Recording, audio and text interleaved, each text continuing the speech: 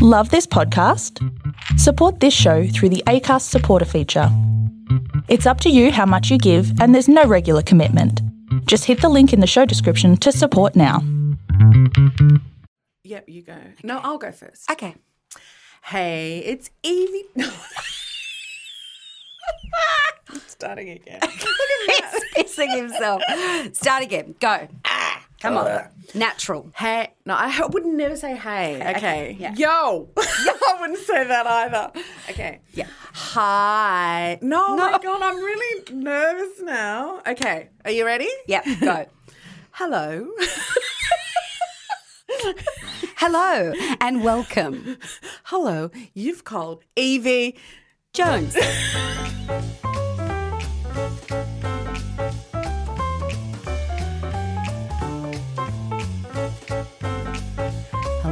Hello and welcome. My name's Annie Potatoes. I don't know why I sang Welcome.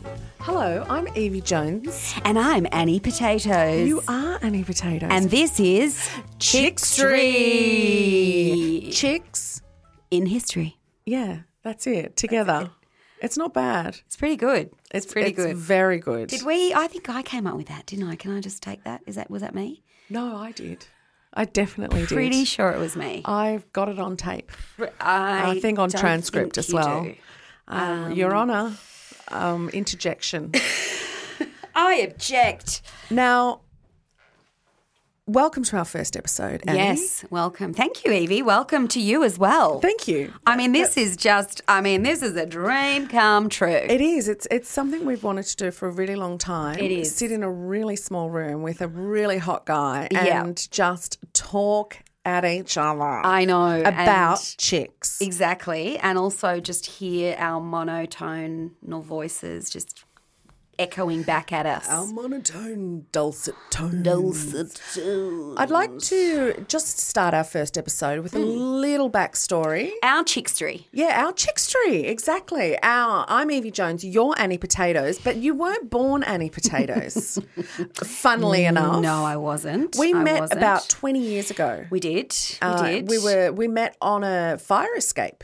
Correct. In Manly Town. Correct. We always called it Manly Town too, even though we both Manly Town. lived there. We both called it was just Manly in New South Wales in Sydney, but we loved calling it Manly Town.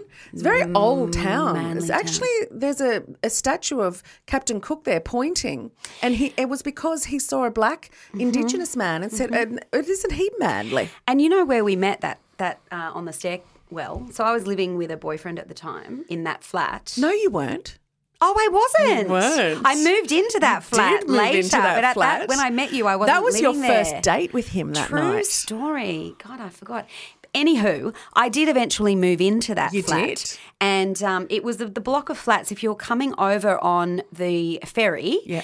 and you pulled into Manly. From Circular Quay. Circular Quay and you pulled into Manly, there was a pink building and it's the only building that you can directly see as you're coming into the wharf. On the ferry, yeah. And we lived on the top floor and it was amazing. Like the view was incredible and it was very lots of, nightlife and everything going on. But that Captain Cook statue, a man actually climbed up onto the roof and pushed that statue down off the roof through the ceiling. There was a pizza restaurant underneath. Yeah. Indigenous man crawled up and pushed the statue over. It fell through the ceiling and it was a massive commotion. And we were sitting on our windowsills because we could see out the front of the windows. We could see everything that was happening. I've never known this story. Yeah, and he was captured by.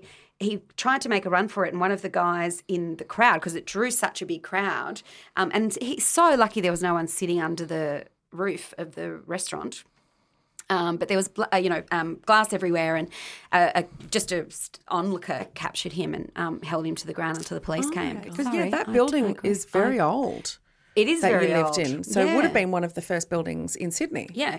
It was like 1913 or something, or 14, 16, 17, 18. It wasn't something. 20s. It was a date. It was a date. So we met on a fire escape in that we did. building and We're smoking ciggies and drinking probably out of a cask of wine. Chateau de Cardboard, as I like to call it back. What we did drink back then. Probably. Or maybe spirits. No. Anyway, I don't know. we introduced ourselves. Yes.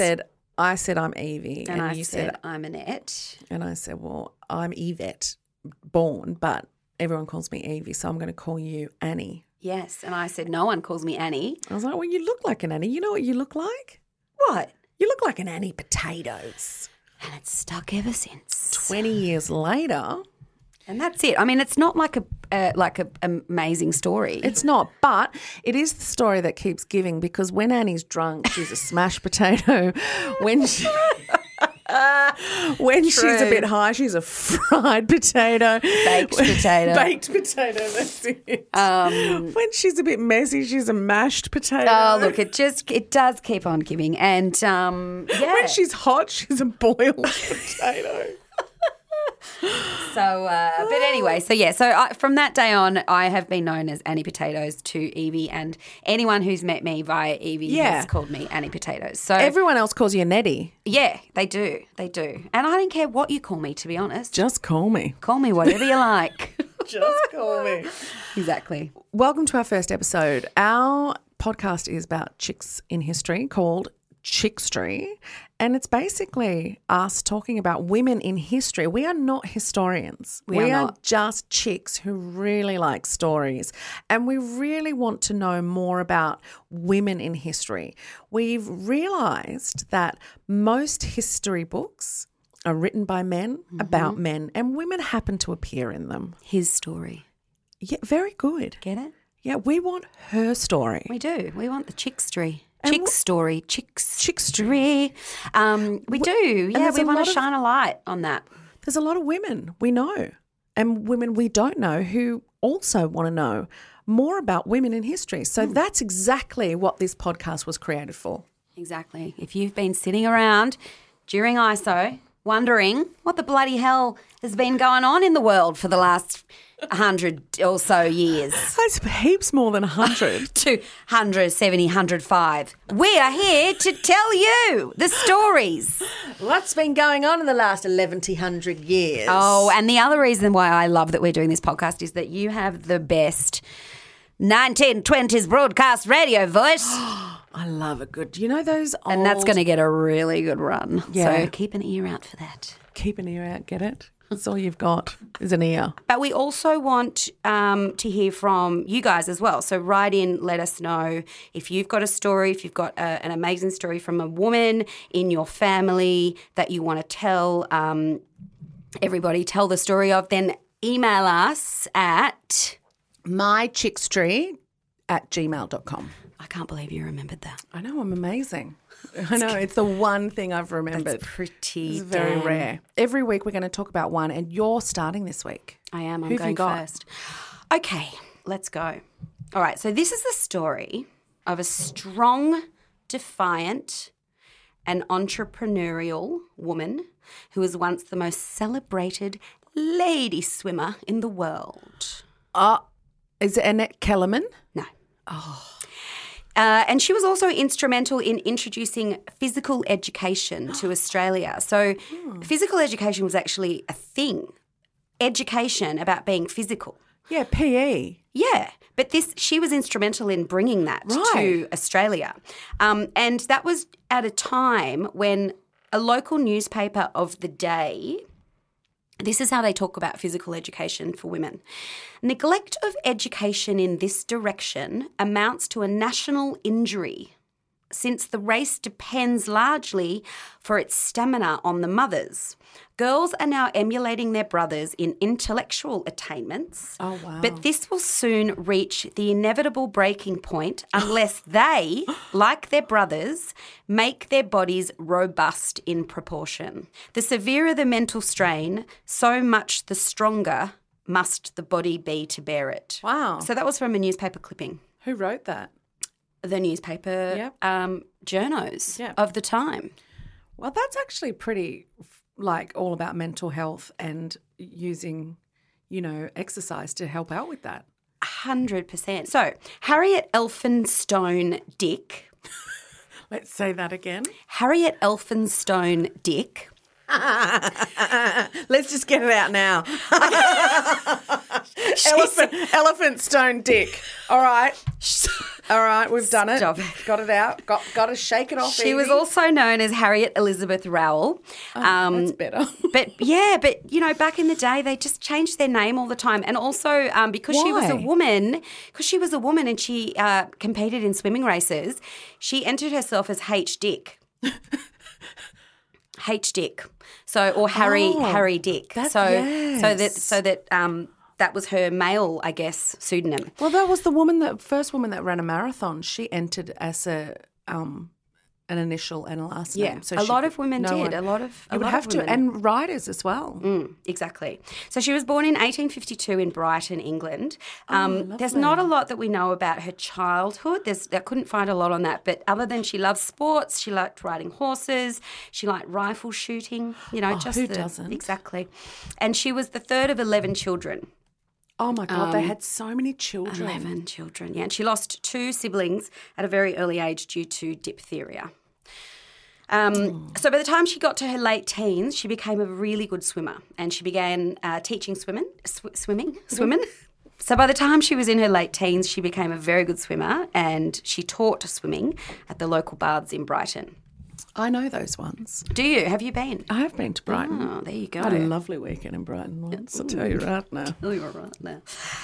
So in 1875, she completes a 10-kilometre swim in approximately 2 hours and 45 minutes, and she swims from Shoreham to Brighton.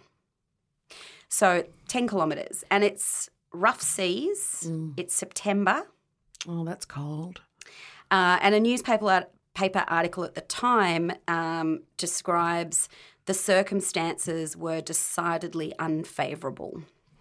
But it was said that what she accomplished that day was one of the greatest swimming feats of the present day. Wow. These are the things we don't know about. Exactly. She was described, Miss Dick was described as a remarkably, every time I say that you can't chuckle. I can't. If you're going to say Dick, Miss Dick as well, you may get a little snide. Okay, Miss Dick is a remarkably well-built young lady and on the occasion alluded to wear a handsome blue swimming dress decorated with medallion records of her victories in English waters. And apparently she used to swim with her jewellery, her bracelets and her rings and her medallions as well. You know who she is? Who? She's the Flojo of water. She is the Flojo of water. Remember Flojo? I do. We'll the get nails. to her another time. Yeah. So anyway, after she becomes relatively famous where she is in Brighton, she gets headhunted by a man from Melbourne named Captain Kenny. Captain Kenny. He owns the Victorian Ladies' Baths in St Kilda. Wow. And he headhunts her. So I don't know how that worked back then because no LinkedIn. Isn't the St Kilda Baths the ones you go to? No. So apparently between St Kilda Pier and Brooks Jetty, so going south, all that strip along there, that was home to about 6 bathing houses. Really? Back in the day. Yeah. Wow. So this one that she came to join was one of those. Right. And I'll tell you that doesn't exist anymore. Doesn't exist anymore. Okay. No. So she decides that she's going to move to Australia. Wow. This is 1875. She packs up. She tells her family, check you never. I'm bloody going to Australia. That's it, Mum. Is that your Brighton accent? Where am I from? I don't know. You're not from the north. I might have a cup of tea and go and catch a boat to Australia. What is that? That's dreadful. Is that what that is? Anyway, but she doesn't travel alone. Who does she come with? Her husband? Her son? Her daughter? No. Her sister? No. Friend? A dog? She brings her lady friend. Oh. Called Alice Moon. Oh, Moon and Dick. Now,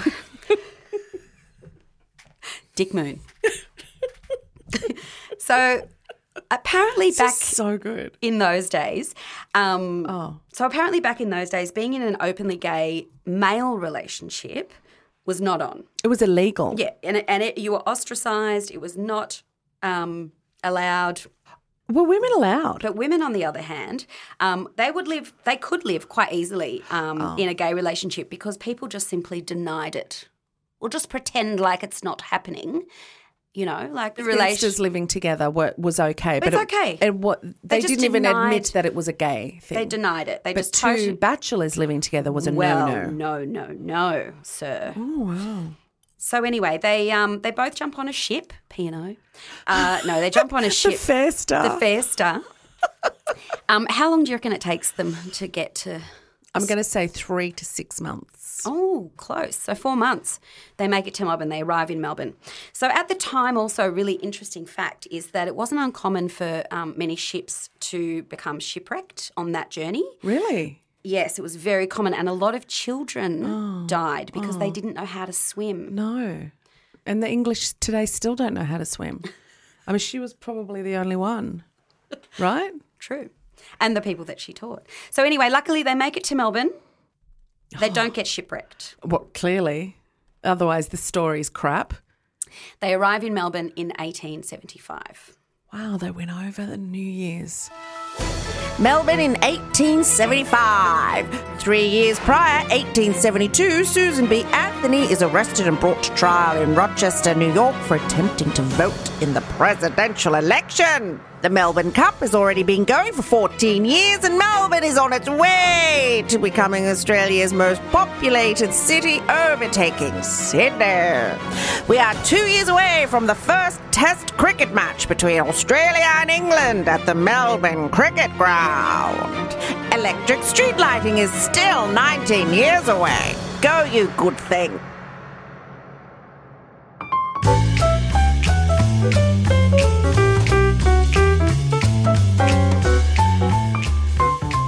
So she joins Captain Kenny's baths in St Kilda. And this Captain Kenny guy, he became a bit of a pioneer of swimming baths in St Kilda. So I don't know if he owned all of them, but he kind of set up the baths in St Kilda and around that area in Melbourne. So he was a bit of a, he was well known for that. So he was a baths guy. What he did though, which was kind of interesting, is that he purchased a condemned Scandinavian vessel and he used it as a bathing ship. So apparently it was quite common for the locals to take themselves out to this ship and swim either off it or around it. But it was very common that you would say if there was a swimming race or a performance, the newspaper articles say that it was going to be in the bathing ship. In it? In it. Like, would you go from shore to ship or you go to inside the ship? Well, and there's water in there. I think it's because they're filled scuttled. it in with water. The boat is scuttled, which means it's sunk. And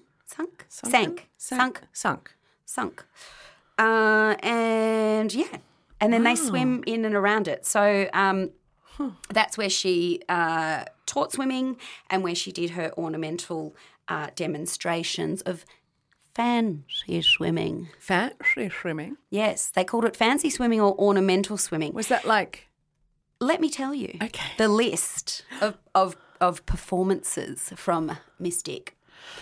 She would do the dive in head first, the come up feet first, the on the side, on the breast, on the back, feet first, without hands, without feet, with one hand and 1 foot, revolving stroke, butterfly swimming, treading water, and some ladies swim.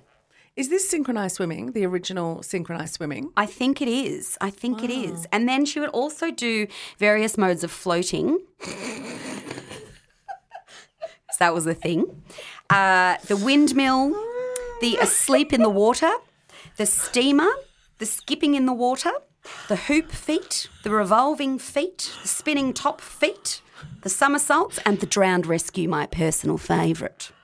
Oh, the drowned. Oh, this is brilliant. I could see this being done in Drunk History. Oh, yeah.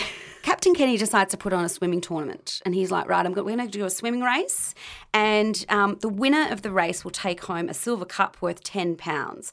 And the tournament is open to both sexes and it is also the first race that happened back in the day where competitors have to wear proper costumes and, get this, lady spectators are allowed, but they have to have a man accompany them. My eyes are rolling in the back of my So the race is advertised in the local newspaper, and only one competitor turns up to take her on because everyone knows how damn good she is. One guy turns up, Mr. McConjugal. I'm going to call him Mr. G. Mr. McConjugal, as in visit. Mr. McConjugal. Conjugal visit. McConjugal. Wow, that's just got a Mc in front of it, hasn't it? It's Mr. McConjugal. So both competitors swam what is known as the breaststroke, and basically there's a little bit of, this is where it gets a bit grey, different stories, there's different tales around what actually happened. Long story short, she beats him. There is a report that he had asked for a re-race because sometimes my swimmers were too tired. Woman beat me. But she beats him again. So look, regardless of what happens, she beats him. She wins the cup, and afterwards she gives an exhibition of various swimming styles. I just love that she was like, did you want me to now show you how to do it? Might as well. Might as well. So she stays in Melbourne Watch my windmill. Yeah, here comes my feet first.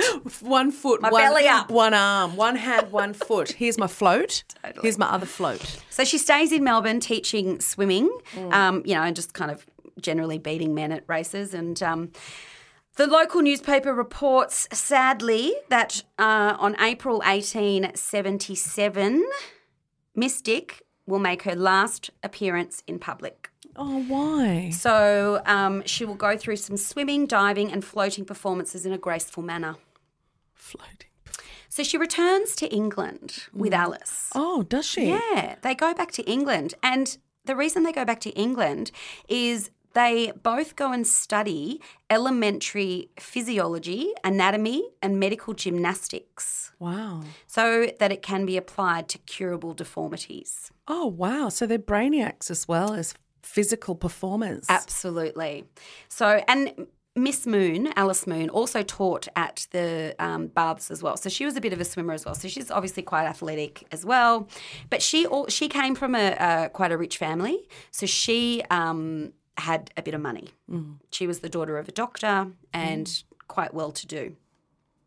So when when Harriet leaves, she tells everybody, don't fret, I'm going to come back. I'm going to resume swimming lessons when I get back. And she vows that when she comes back, she's going to start offering free lessons for children so that she can try and prevent all the children dying in the shipwrecks. Oh, wow. What, back in England or back in Australia? In Australia, when she comes back to Australia. So she's going to really try and, perhaps this is where, growing up in Australia, we were forced to do swimming lessons. Yeah, we were, every and Laurie child. Lawrence was the one that changed that and made it that babies, really young, 15 weeks old, could start learning to float. Yeah. I mean, I remember being save lives. 3 or 4 and going to swimming lessons. Yeah. I still have memories of diving to the bottom of the pool and picking up a hoop and bringing it back to the top. So anyway, but so she said, I'll come and I'll offer free lessons to girls under 15. And so she keeps her promise. She comes back a year later. Her and Alice come back. And they're equipped with their new competencies in physical education. Wow. In 1879, they return to Melbourne and they open Melbourne's first women's-only gymnasium. Fernwood. Shapes. Gloria Marshall. Gloria Marshall. Remember Gloria Marshall from the 80s? Oh, what happened at Gloria Marshall? Oh, they went under. They went under. No, but what happened when you went there? Oh, they had machines that you lied on or you stood on and they shook the fat off ya. Their belt Yeah, thing? they had the belt thing. Love it. But they had a machine that would go, and you'd just be like lying there going, oh, my God, I can't believe this is working. Well, it didn't. So they open this gym, and at the time in Melbourne CBD, there's 4 gyms, all men-only gyms. So they have come to Melbourne and said, we're going to open a ladies' gym. And they open it in the Queen Victoria building, which used to stand where the Melbourne City Square was. That's not there anymore.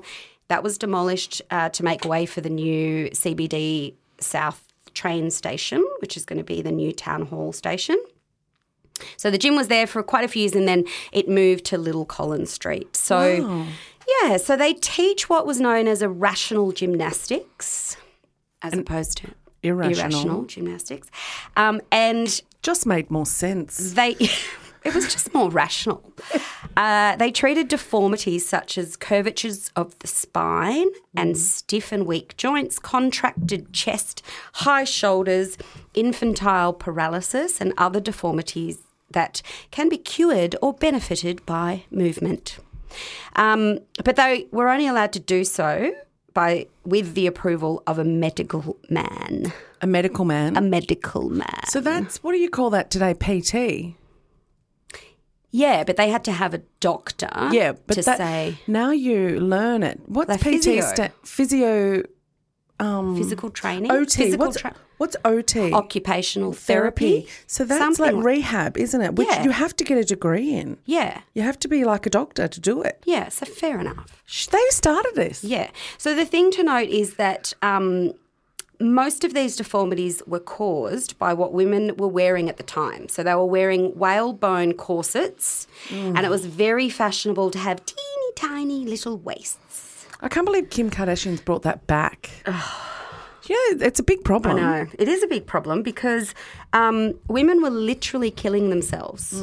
Literally dying to stay up with the fashion. But Harriet and Alice, they were like, no. This is silly. This is ridiculous. Let your guts hang out, ladies. What are you doing? We need to teach women how to hold themselves up and be strong without being propped up by a corset. Yeah. So, do you know when I had a bad back? I always have a bad back, but doctors have always refused to give me back support.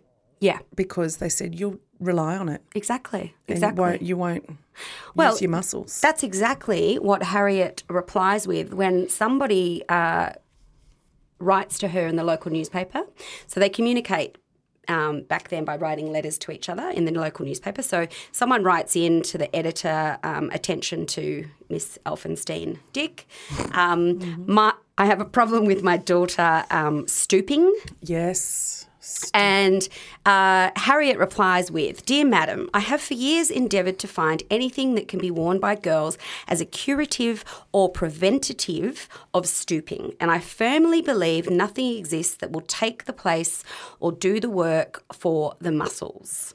If the chest and intercostal muscles are contracted, the girls should sing and whistle. The latter is the best. Do it now. Throw your chest forward, lift your head up, and then try to whistle as loudly as possible." And hello, sailor.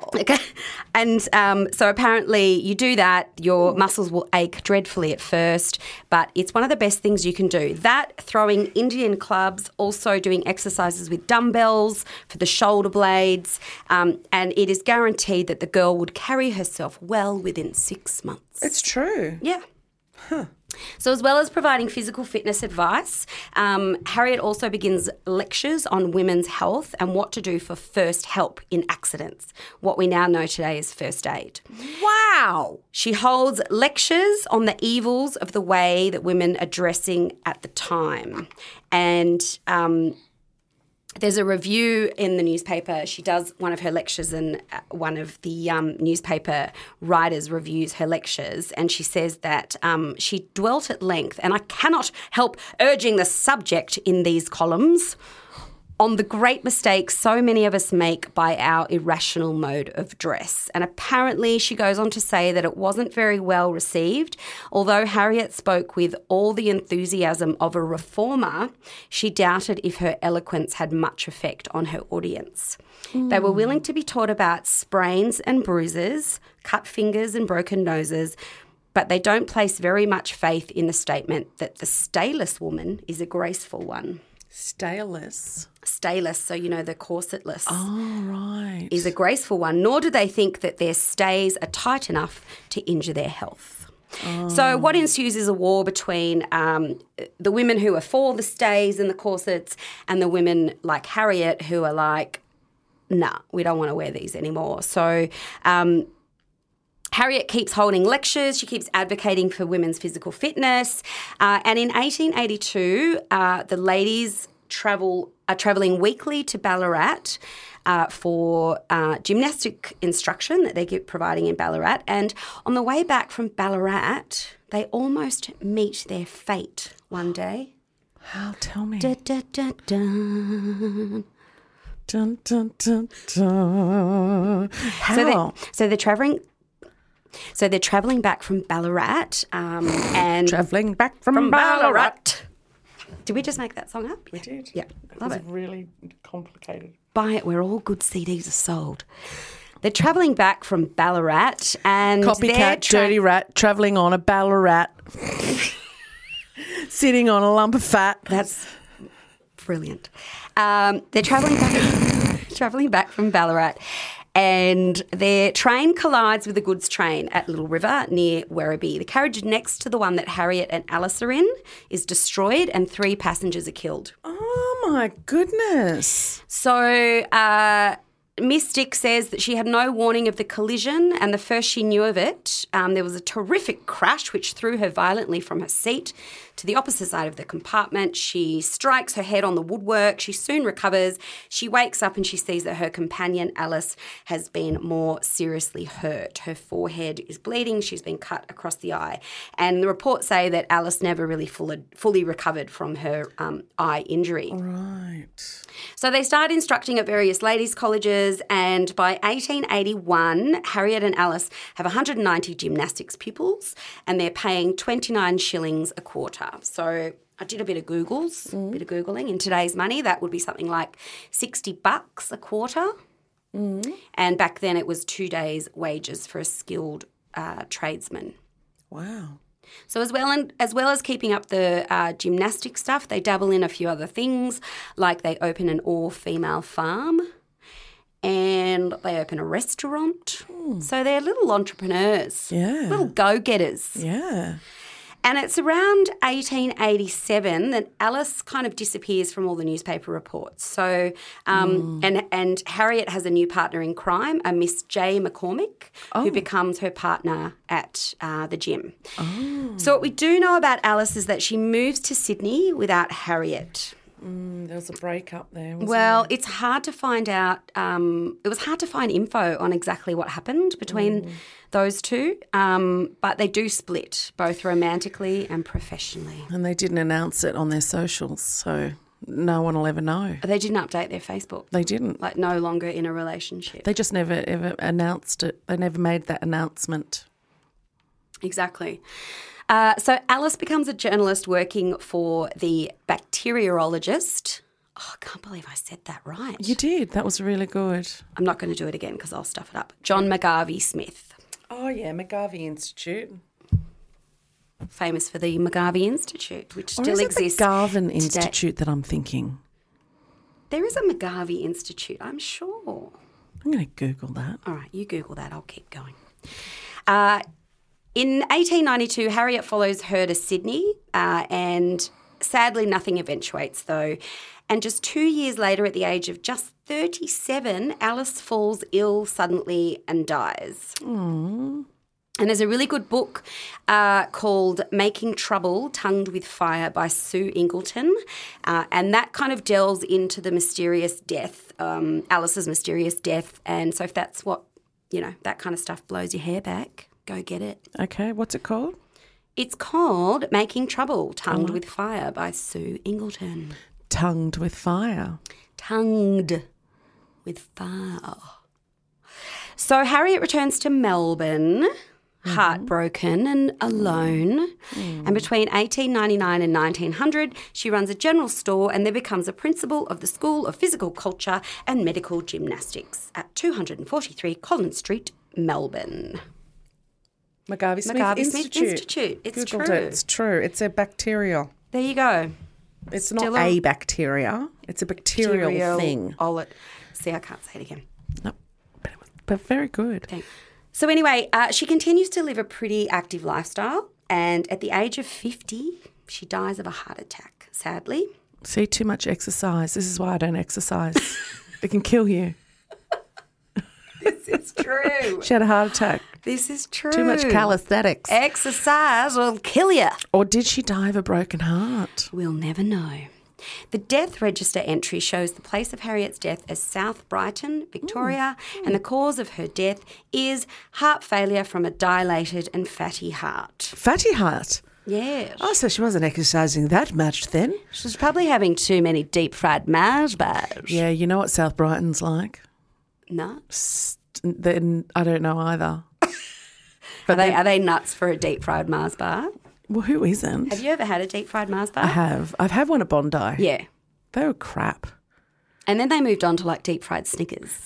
Yeah. Deep-fried like shoes, just deep-fried. Yeah, stop It's deep frying silly. everything. Yeah. Just deep fry your fish. So Harriet is buried in Old Cheltenham Cemetery, We should go and visit. grave number 105, compartment D, Church of England. Compartment D? Yeah, it's a pretty big cemetery. Okay. Yeah. So thank you, Harriet Elphinstone-Dick, for putting women's physical health on the agenda in Australia and not being afraid to challenge the way women were expected to dress. Yes, good on you. Good on you. HED.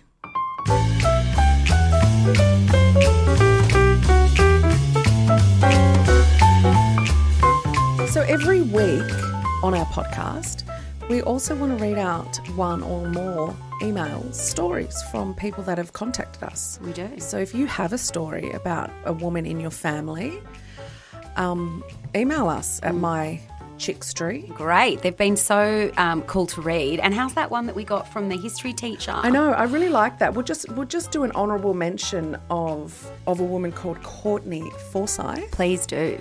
who just simply sent us an email saying, just saw your announcement on Instagram and I can't wait.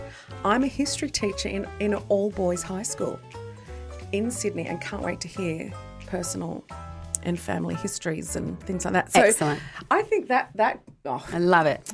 made a fire in my belly. Well, that just paid for itself. So, but this week, our first one for this week, we're just going to choose one email. Yeah. This one's kind of relevant to me. Yeah. You're going to read this week's email out. This is Yeah. how we'll roll. This is what we'll do each week is we'll read an email out. Yep. And this will be one that's never going to be in the history books. If this is personal for people, comes from their family, down their line.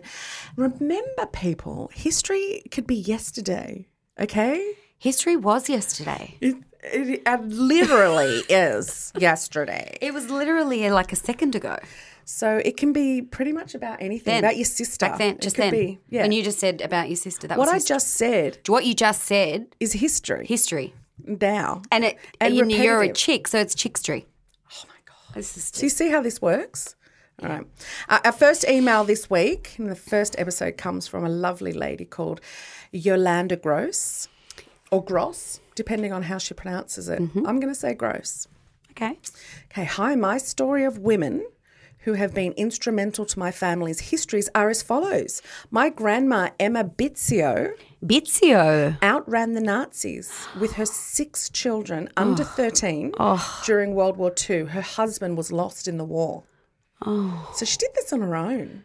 With 6 children. 6 kids under 13. Holy bajoli. She managed to get 4 surviving daughters on a boat. Oh. 2 children died on the way to the escape. So on the way to the boat. On the way to the boat. Oh. The boat took 3 months to get to Australia and the conditions were awful. They landed in Victoria and knew 0 English. Oh, my And Lord. this is such a normal What year was immigrant- this? Well, she hasn't said, but I'm going to guess about between 45 and 50, 1945 and 50, Right. because that was after the Second World War. And it yeah. normally took a few, not applications, but applications going through being processed Yes. to get yourself to a ship, to Yes. a port that you could, go to Yeah, Australia my dad or came America. out from Italy during the war in 41. Right, On a boat. early. Yeah. That was very early. So my I'll continue on, as Yolanda says, my Polish grandma and her 4 young daughters were taken to Bonagilla. Bonagilla?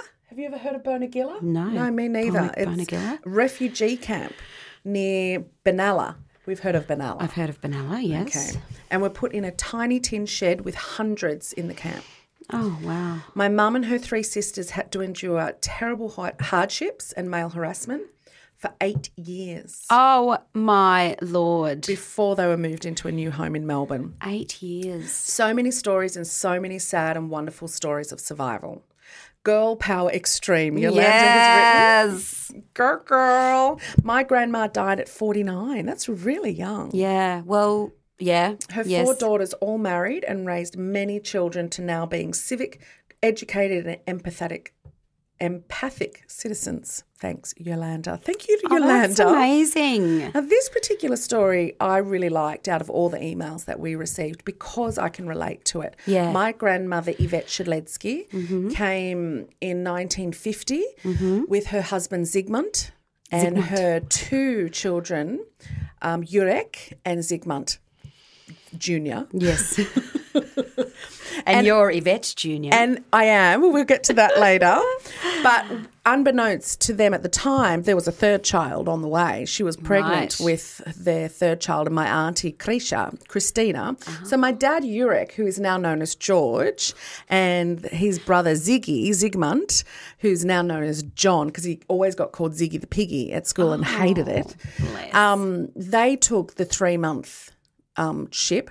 They actually escaped because they met. My grandmother was born in France to Polish parents, so grew up in France and was taken by the German soldiers and put into Auschwitz to begin with. But because they were Catholic, not Jewish, they were then given to the farmers of Germany to use as slaves. So that's how she spent the next 5 years of her life, from the age of 16 to 21.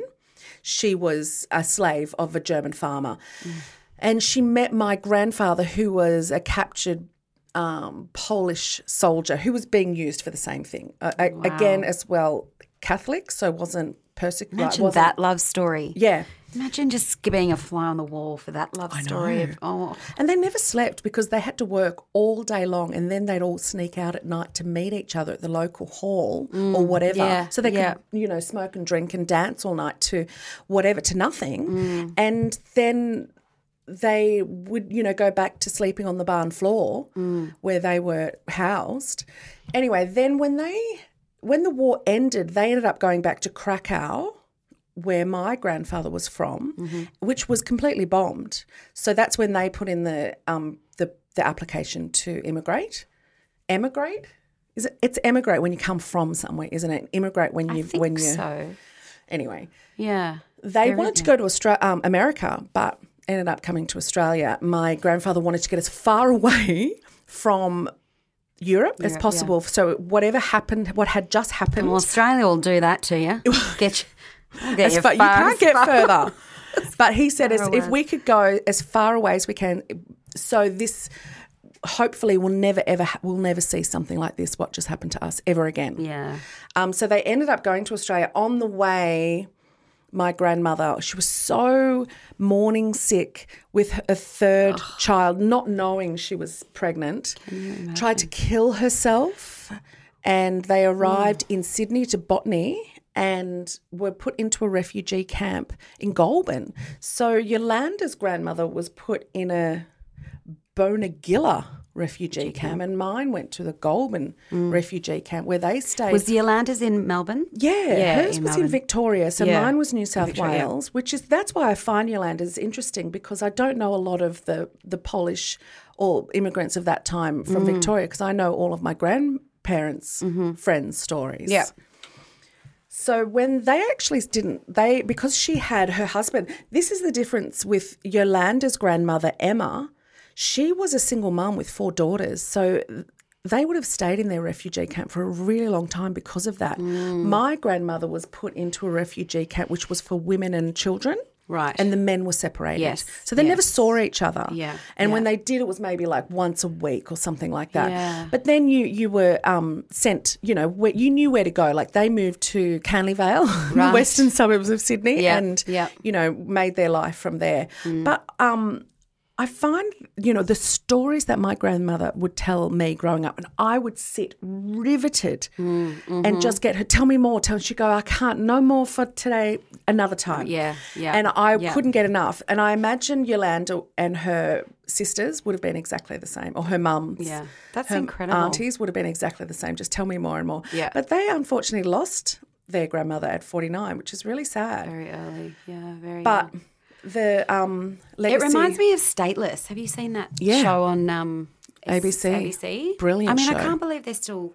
that was happening back in those days, and it's still happening today. Exactly like that. The mothers and the children are separated, and the fathers are on the other side. Yes. And just the way that we are treating these people in.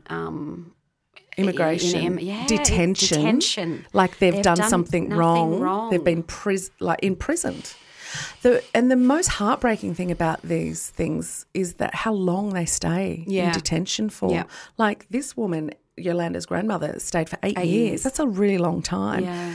Some people in our detentions are going to be there till they die, and that's an awful thought for anyone to be in, especially children. Absolutely.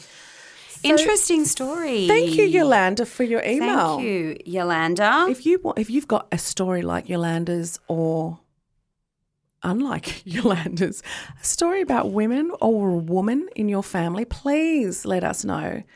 mychickstree@gmail.com. Send us anything. Just tell us the stuffs. Tell us the stuffs. Tell us the stories. We want stories. So we can share your stories. This is the place to do it. Yeah. So that's it. That was great. First episode. Done.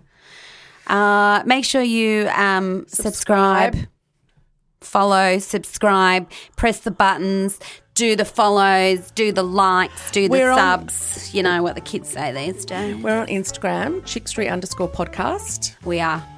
Evie Jones set that up for us. Yeah, I did. She's got skills I never knew she had. I've got buttons I can push. Oh, would I like to push and I those do. buttons? Anyway. Bye. Bye. We'll see you next week.